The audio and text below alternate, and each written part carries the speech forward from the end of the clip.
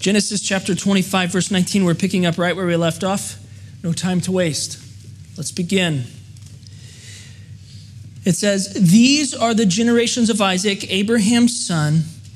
Abraham fathered Isaac." What does that phrase, we've been Genesis for over a year. What does that phrase, "these are the generations of," what does that indicate to the reader of the word? The next part of the story is beginning. It's a title of the chapter, the section. We would title this, "The Generations of Isaac." It's funny, the generations of Isaac, and this is just free, okay, free information. The generations of Isaac doesn't get very much attention. Actually, Jacob gets most of the attention. And then eventually it's like, these are the generations of Jacob. And so it's almost like Jacob steals the show from Isaac. That's fine. But these are the generations of Isaac, Abraham's son. So the transition from Abraham to Isaac, we could say, is complete. Genesis 24, we heard that the master now is Isaac. Last week in Genesis 25, we heard the blessing is now on Isaac, and then Abraham dies. This is actually backtracking a little bit. We're going to see a little bit more things that happened even while Abraham was still alive. But here for the author, now we're moving on in the story to Isaac and how God worked through Isaac to fulfill promises. You got it. We're together here. And God put this blessing on Isaac, Genesis 25:11. And I want to ask you, why Isaac? Abraham had other children, right? Yes? Name one of them, one of his other children. Ishmael. The other ones are hard to name because their names are difficult. But Ishmael and the 6 other children from Keturah, why would God choose Isaac as the recipient of this blessing? And that indicates God's intentions to work out the covenant through Isaac. The covenant of turning the Abraham family into a nation, blessing that nation, giving that nation what? What is in this promise? They need family. What else? Land and blessing. And a blessing to all nations. Why does God choose Isaac? Why is it eeny, meeny, miny, mo out of the kids and like put your feet in and you do the thing as kids and then God says, okay, I guess Isaac wins. Is that what's going on? Sarah's son. It's Sarah's son, the promised son. Here's how you can think about it. Why Isaac? Because Isaac is the supernatural work of God. Ishmael was achieved through human effort. Abraham did it. Sarah said, go get a son, and he went and got a son to try to fulfill the promise. Galatians says that Ishmael was the son of effort, human effort, but Isaac is the son of grace. This is God's work. And so listen, the covenant belongs to God. He will fulfill it, and he has promised to place his blessing on Isaac. That idea of God choosing Isaac, it's going to be a theme in the passage this morning, God's selection, okay? God's selection. That's why I make a point to say that. Verse 20, and Isaac was 40 years old when he took Rebekah, the daughter of Bethuel, the Aramean of Padan Aram, the sister of Laban, the Aramean, to be his wife. So he's 40 years old. Scholars who are good with basic math have determined that at this point in their marriage, Abraham is still alive. And so Abraham attends the wedding. Isn't that interesting how the Bible, the Genesis story, it kind of gets you here and then backs up a little bit to get you here and then backs up a little bit to get you here. And so Abraham was at the wedding, Isaac, when he's married at 40 years old. And we remember Rebekah, right? In Genesis 24, we learn these beautiful truths about her. She is beautiful, right? She is very hospitable. Genesis 24 makes the case. She's quickly hospitable. She has Laban as a brother and Bethuel as a father. But more than that, she is a woman who, when called by God, responds. She comes to be Isaac's wife, not really knowing how it's all going to turn out, but knowing that the God of Abraham sovereignly selected her. And so we see these similarities between Sarah and Rebekah. And one similarity is going to stick out to us in the passage, and you've already noted it. One big similarity between the two is verse 21. And Isaac prayed to the Lord for his wife because she was barren. God loves to use barren women in his story. He loves to use women who couldn't possibly have children on their own. So we think of Mary. No way that Mary could have a child. But God selects these women because he does the impossible. That's what he does. That's his business, doing the impossible. And so he chooses Rebekah, and that's very similar to who? Sarah. Very barren. Many years, 60 years or more. I mean, she's 90 years old when she has her first child. If you cheat ahead and look at the end of verse 26, Isaac's 60 years old when she bore these twins. That means Isaac, and again, scholars with a basic handle on math they point out 20 years. Isaac goes without a child, and Rebekah struggles in barrenness. When Rebekah left her homeland in Genesis 24, verse 60, do you remember the prayer that her family prayed over her? They said, may you become thousands and 10,000s. May you have lots of children and increase as part of God's story. 20 years, though, no children. But what did Rebekah, it's not fair for me to ask you this, because remember when I covered Genesis 24, we skipped a couple verses just to get through it all? If you go back and look at Genesis 24, verse 36, look at what the servant said. This is the moment, remember the servant went seeking the wife? And he found her at the well, and he said, you're the one, you got to come back with me. And then he testifies to God's faithfulness to the family, Rebekah's family. Here's what he says. And Sarah, my master's wife, bore a son to my master when she was old. That means when it was impossible for her to have a son, God gave her a son. And Rebekah heard this testimony that goes on for a lot more verses in chapter 24, and that drew her into faith to follow and be married to. She knows that God does the impossible. And she's heard this testimony. Isaac knows this too, that God can give a child to someone who can't have a child, because why? Why would he know that?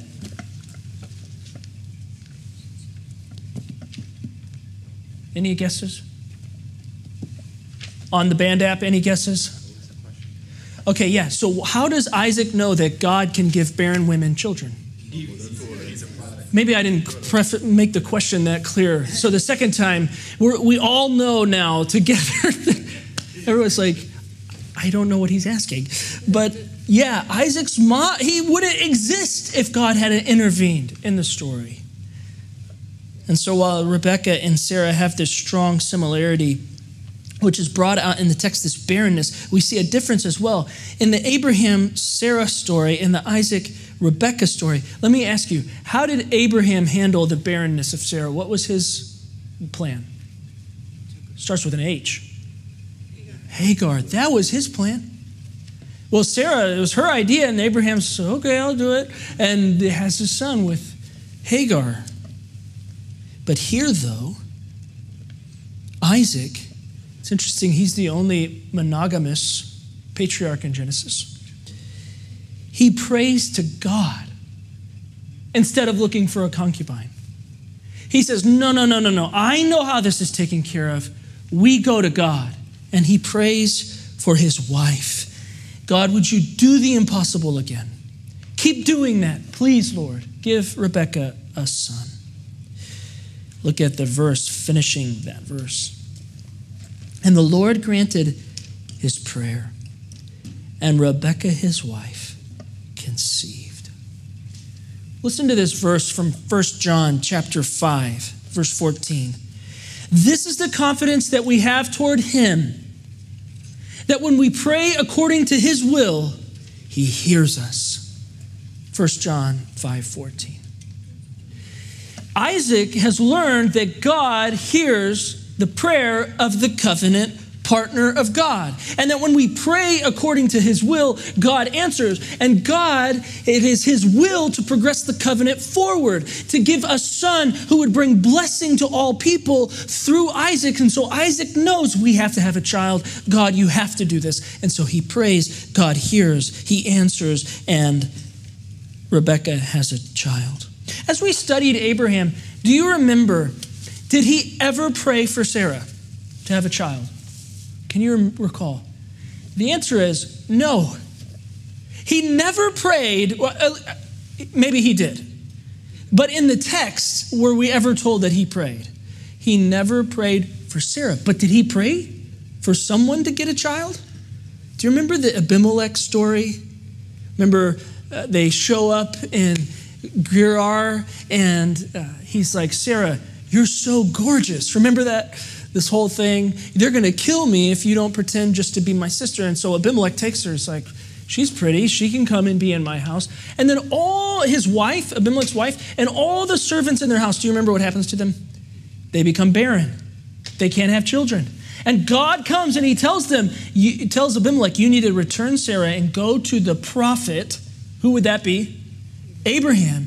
He will pray for you. And that's what Abimelech does. He goes to Abraham, and Abraham prays. And what did the passage tell us? What happened right after that?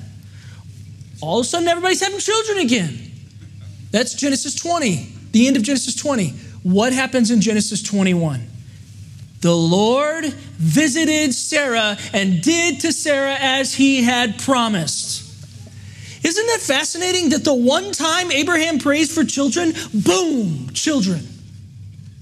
And even his own wife. You kind of think, Abraham, you should have done that a long time ago. But Isaac, maybe he's been praying for a long time or what have you, but he knows that God hears the prayer of his covenant partner. It's not going to fall on deaf ears. And so he prays, and God intervenes to keep his covenant. I hope you're seeing a theme in Genesis. Who keeps the covenant? God. He makes sure that his word is fulfilled. God does this. And I want to just pause for a moment and pray. Will you pray with me? I want to pray for women who are in the season of life trying to conceive, maybe having problems. You might have someone in your mind. Pray with me for them, that God would intervene and give the blessing of children. Let's pray. Father, we ask that you would continue your work of giving life, especially for those mothers who long to have children and who are struggling. We pray that you would do the impossible. And where you withhold the children, we pray that you would do the impossible and give comfort to those women. We pray this in Jesus' name. Amen. It's a great miracle, but it kind of confuses Rebekah a little bit. Look at verse 22. We're pressing on. The children, okay, how many? Is she having one son? Two. Yeah. Hey, Father Mike, when did my mom, your wife, know that she was having twins? What did it take? Ultrasound in about 4 months. About 4 months to find out she's having twins. So that's modern technology. We're not sure exactly when Rebekah finds out that she's having twins, but there's something going on inside of her that gives her a clue, okay? And then God will tell her you're having twins. That's the divine ultrasound. We'll confirm that. But it says here, the children struggled. If you have your own Bible, you might underline that. Struggled together within her. And she said, if it is thus, why is this happening to me? So she went to inquire of the Lord. The word struggle, it's used in Judges chapter 9. The same word. For the moment when someone crushes someone's skull. Same word. Powerful force. Now, women, you know who's had children, you know what it feels like to have kicking going on, right? But how many of you could say, my son or my daughter's kicking could crush a skull? Maybe some of you, but it's probably rare. But she feels this violent turmoil. That's what the passage is getting at. There's something going on in her womb. And in the ancient Near East at this time, women would take their conception and their journey towards labor and their birth story as kind of an omen. And God kind of speaking to them what's going to happen from her children. And so you have to take Rebecca, she's thinking, if there's so much violence going on before the birth, what's going to happen after? And that's what she says, if this thus, why me? The Hebrew's really hard to translate there. It's almost like she says, why? Why would you give me children if it's going to be like this? Do you get that? There's going to be this turmoil and probably bed rest and struggle. It's difficult. She goes, inquire of the Lord. Inquire of the Lord is always used in the Old Testament for someone seeking the wisdom of God through another person. In Exodus, it's Exodus chapter 18, Moses says, the people of Israel come to me to inquire of the Lord. Okay, that's in Exodus. 1 Samuel 9:9, it says, the people of Israel, if they want to inquire of the Lord, they have to go to the prophet. So it's always someone seeking God's wisdom through another person. Do you get that? Bruce Waltke, in his commentary, he makes a really strong case that as the covenant passes to Isaac, so does the roles of Isaac, which would include prophet.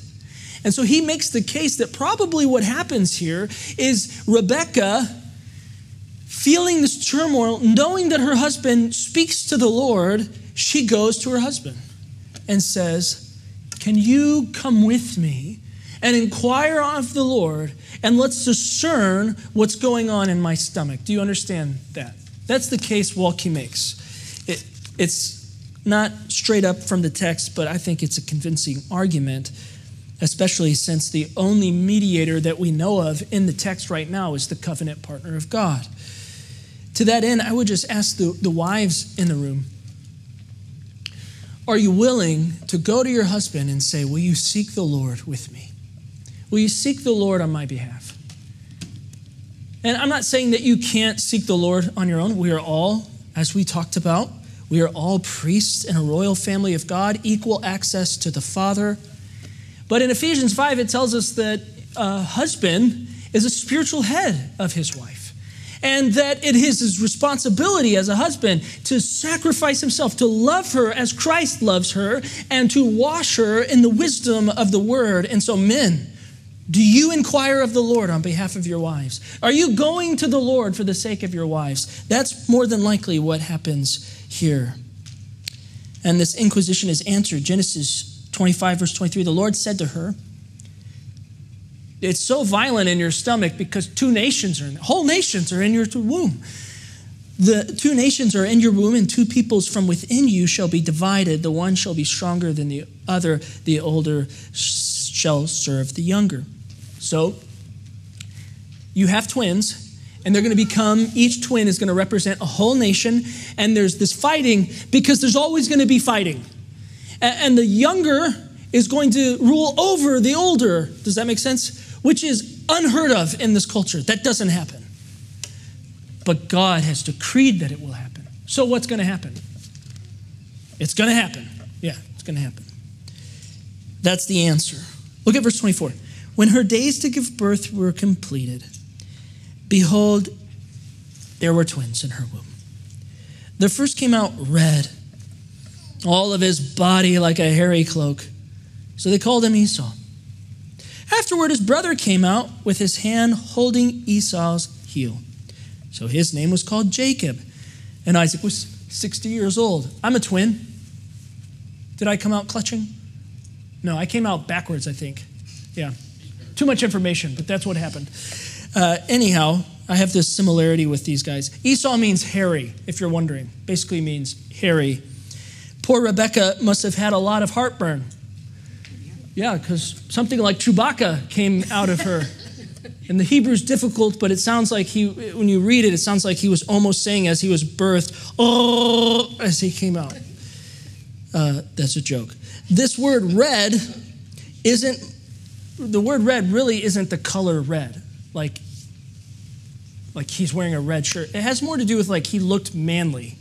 It's weird, but the word's used twice more in the Hebrew Bible. So if you're reading the Hebrew Bible, the next time you come across this word translated as red is in 1 Samuel when we meet David. Remember Samuel, he's like looking at all of Jesse's kids. There's got to be more because the king hasn't been found yet. And they say, yeah, our brother David, and he comes walking in from the field. And his hair is blown back by the wind. And the light hits him just right, and it glows around him. And we read this, he was ruddy. Or red, it's the same word. And he had beautiful eyes and was handsome.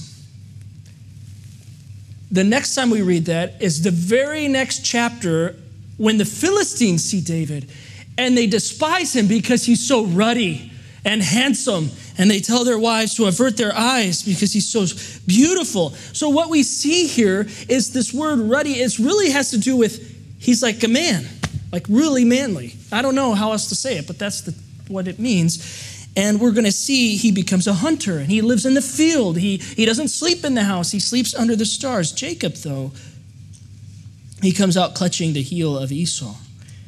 And the parents name him, as fittingly, Jacob means something like heel clutcher. That's basically what it means. And there's also this play on the Hebrew word for deceiver. It's almost like they're calling him a heel clutching deceiver. Why would you name your son that? But in the name, it's a little bit prophetic on the way he's going to get what God has promised, that he would rule over his brother. So it's preparing us for that. Look at verse 27. It says, when the boys grew up, Esau was a skillful hunter, a man of the field, while Jacob was a quiet man, dwelling in tents. Isaac loved Esau because he ate his game. He loved the food, right? Men are driven often by their stomachs. And so Esau gets the good food, so his dad loves him. But Rebekah loved Jacob. So we have a hunter, and Jacob's probably a shepherd, some kind of pastoral, taking care of flocks by the house. And there's this interesting twist in the story where one brother gets the love of a father, and one brother gets more love from his mother. And we're going to see that in Genesis, where there's this game of favorites. It tells us that Esau was loved by his father because of the game, right? The mother, it doesn't exactly say, some commentators make the comment, perhaps it was because she knew that he would eventually be the leader of the house. It doesn't say, though. I want to tell you, Abraham died when these boys, again, those math scholars, they say he's 15 years old. The boys are 15 when Abraham dies. So you can imagine that Abraham testified the work of God in their lives and what God is doing through their family. They know what the blessing means. Does that make sense? Everything we have read prepares us for the end of the passage. Verse 29, when the kids are coloring this image of these verses. Once when Jacob was cooking stew, Esau came in from the field and was exhausted. And Esau said to Jacob, let me eat some of that red stew. That's a different word. For I am exhausted. Therefore his name was called Edom, which means red. This is actually the color, red. Jacob said, sell me your birthright now. Esau, who is notoriously good hunter, he comes in from the field, the hunting ground, and he has apparently failed for some time because he's exhausted. That word exhausted is used in the Psalms of a land that is parched, that has no life left in it. He's on the verge of death. He will say as much in the next verse. He's going to die, and so he says, I need some stew. And this red stew, it gets him the nickname Edom, which becomes the nation that God had promised, right? He becomes the Edomites, and King David and King Solomon, both subdue and rule over Edom. It's a prophecy fulfilled. Boom. Jacob, this heel-clutching deceiver, he sees an opportunity. And he says, okay, I'll give you some stew if you sell me your birthright. Birthright, that is this blessing that we've talked about. God's work through the Abrahamic family, the birthright, the blessing, that's what it's entailing. And remember, they would have heard about the blessing from their grandfather, Abraham, and from their father and mother, Isaac and Rebekah. They know what it means, but he's on the verge of death. What is he willing to do to survive? He says, give me your stew. Children, it'd be like this if your brother or sister came to you starving and you said, okay, before I give you a piece of my peanut butter and jelly sandwich, you have to give me all of your toys. That'd be hard, right? But that's the bargain. Give me the birthright. Or else, no. Look at verse 32. Esau said, I'm about to die. Of what use is a birthright to me? Jacob said, swear to me now. So he swore to him and sold his birthright to Jacob. So we see, even in stronger terms, Esau's on the verge of death, and Jacob does not relent. He wants that birthright. He wants it to be his. So he's claiming it. At first glance, we feel bad for Esau. Poor guy, right? He's failed at hunting. He's on the verge of death, and his brother won't give him any stew unless he gives it all up. And so we feel bad for him. We kind of see Jacob taking advantage of him. But you know, when we zoom out from this text and we look at the whole canon, when we look at the prophets and we see Esau's name pop up, even in the New Testament, he is never excused for this moment. In fact, the scriptures tell us what Esau did here is he put more value on his own life than in the work of God. That's what they accuse him of. You thought about yourself before the promises of God. That's the accusation that they make against him. And so Esau, as much as he needed the stew, he needed God more. That's what the scriptures tell us. For example, in Hebrews chapter 12, verse 6, it tells that Esau is an example of someone who lives immorally or in an unholy way because they want the satisfaction of the world more than the blessing and promises of God. Do you understand? So Esau is never excused for this moment. He should have, I don't know what he should have done, but verse 34 will tell us he actually despised his birthright. He put more value on stew than on the work of God. That makes sense, right? That's what the scriptures tell us about Esau. Hebrews 12, after discussing the failure of Esau and giving up his birthright, the author turns to the church. Listen, he turns to you and me. And he says, we have come to an unshakable kingdom. We have come into the full promises of God. We have been brought into the kingdom through Jesus Christ. We should never value anything more than Jesus and what he has done for us and his work in our lives. That's how Esau is used in the New Testament as a warning. Don't take instant gratification over long-term, eternal faith investments. And so I want to ask you, do we ever struggle with Esau syndrome? Where we just want this more than God. It sounds something like this, Esau syndrome. You ready? As long as things are going according to my plan, joy is easy to come by. My children are as obedient as I think they should be. Church life is easy and smooth and has little demand on me. As long as I can see the future that I want coming into view, and as long as it's all making sense to me, then yeah, sure, I'll make faith investments and turn to God. But at the first sign of trouble or trial or difficulty or sticky situation, I'm out. Give me the stew. Give me that instant, quick fix rather than a faith in God's work. That's Esau syndrome.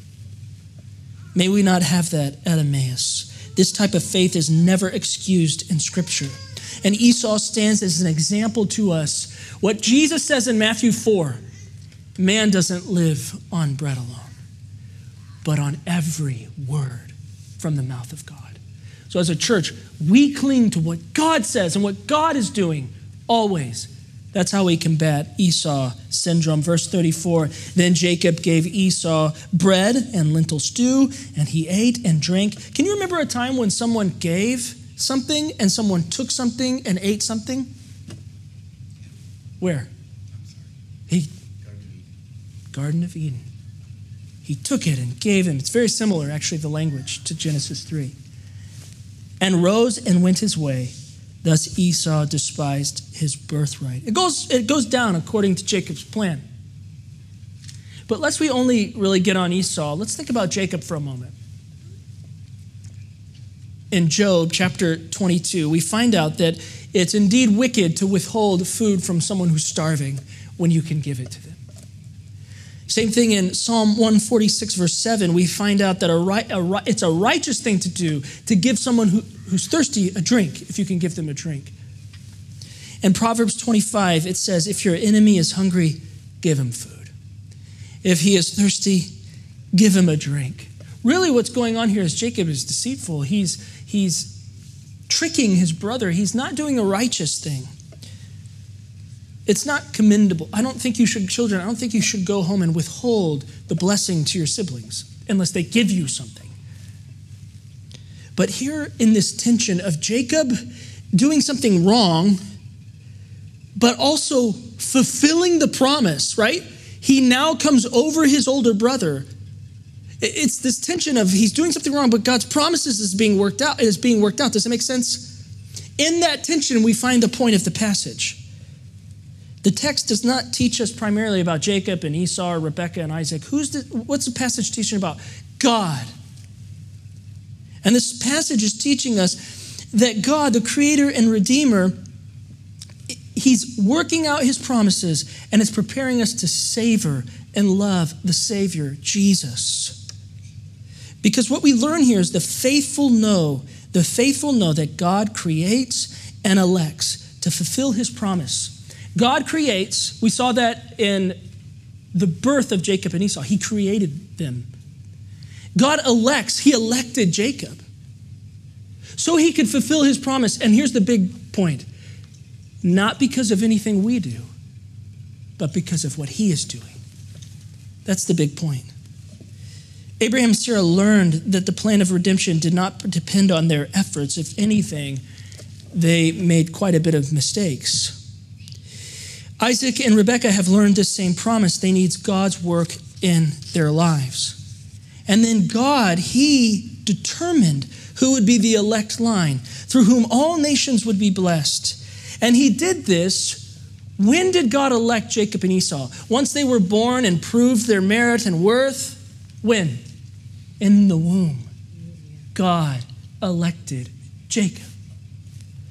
In Romans 9, Paul says, he points out, God chose Jacob before any of them had done anything wrong or anything right. God chose Jacob not because Esau was bad and wrong and Jacob was amazing and holy. God chose them because God is gracious. He chose Jacob.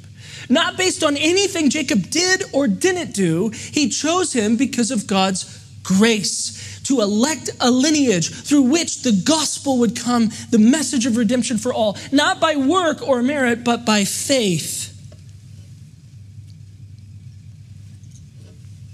Jacob, if anything in this story, acted with malice and deceitfulness. In fact, he too becomes an example for us of the sinfulness of Israel. Hosea chapter 12 tells us, it says, Jacob will be judged for his wrong. And then guess what his wrong is? It says, I'll read it to you. In the womb, he took his brother by the heel. And that's just a picture of, I would say, self-righteousness. Trying to get and grab what God has promised to give out of grace. And Israel is condemned for that same sin. However, God still used the evil of Jacob, this wrong that Jacob did, for his glory. For even as Jacob's trying to deceive to get this, it's fulfilling God's promises. God didn't look at Jacob and say, he is worthy of my blessing, and so I will allow him to be a child of blessing. He looked on Jacob the same way he looks on me and you, and he says, they are not worthy, but I love them, and I will be gracious to them. I will choose them. And so remember this, church, that what the world or what individuals do or don't do never threatens God's plan. Not even evil will threaten the plan of God. It's all going to come about according to his will. And this story helps us know that our redemption and our covenant belonging, it never depends on what we do or don't do, but always on what God has done. The story is preparing us to know that the gospel is the good news of salvation for those, not for those who earn it, but for those who it has been earned by God to be received by faith. For Jesus is the true and greater Jacob. He is the begotten Son of the covenant of the Father. He comes into the world and takes on the role of a servant. The name Jacob, I said in the beginning, it's this heel-clutching deceiver, which is true in the context, but it has an older meaning. Kenneth Matthews, he says this in his commentary, historically, the name probably expressed the equivalent to God has protected. And Jesus is the true protector who does not come into the world to displace or cast out, but to redeem, love, and win those whom God has chosen. For God has reached into Rebekah's womb. He has also reached into the world through his Son, Jesus Christ, the only Son to merit the blessing of God, to earn the blessing of God. But Jesus gives that all up because we cannot earn it. We cannot get it on our own, but Jesus can. He dies on the cross, right? What the world meant for evil, crucify him. What Israel meant for evil, crucify him. God takes it and he uses it for good, for your salvation, so that you can come to know God by faith alone and not by your work or merit. This is Paul's point in Romans chapter 9, when he's saying that salvation is by grace alone, not because of what you have done or haven't done, how good you've been or how bad you have been, what ethnic birth you have. That's Paul's point. Jacob and Esau were both born of Rebekah. But salvation depends on the gracious work of God to call you to himself. And so Paul says in Romans, so then salvation depends not on human will or exertion, but on God who has mercy. As people living under the Creator and Sovereign Lord, we cannot ascend. There's a fly bugging me. We cannot ascend to the place of God and make sense of his election and really pin it down. But when we come to Scripture, we realize God does all the work in salvation. From the moment of call to regeneration to redemption to eternal life, God is doing this all. And all we do as recipients of his call, we come in faith. We have nothing to give but to claim what Jesus has done. So the message this morning is the glorious gospel that God has achieved our redemption. And this is the message we're equipped with, to go to the nations, to go to our neighbors, saying, you don't have to earn your place in God's kingdom. It'd be the only place you don't have to earn it. If God is calling you, you receive him in faith, and you belong. Let's pray. Heavenly Father, we ask that this good news, this gospel, would be our anthem, what we live our entire lives by, that you have been so merciful to us to call us unto yourself, giving us the gift of faith so we could know your Son Jesus, who protects us from our sin by redeeming us on the cross. In Jesus' name, amen.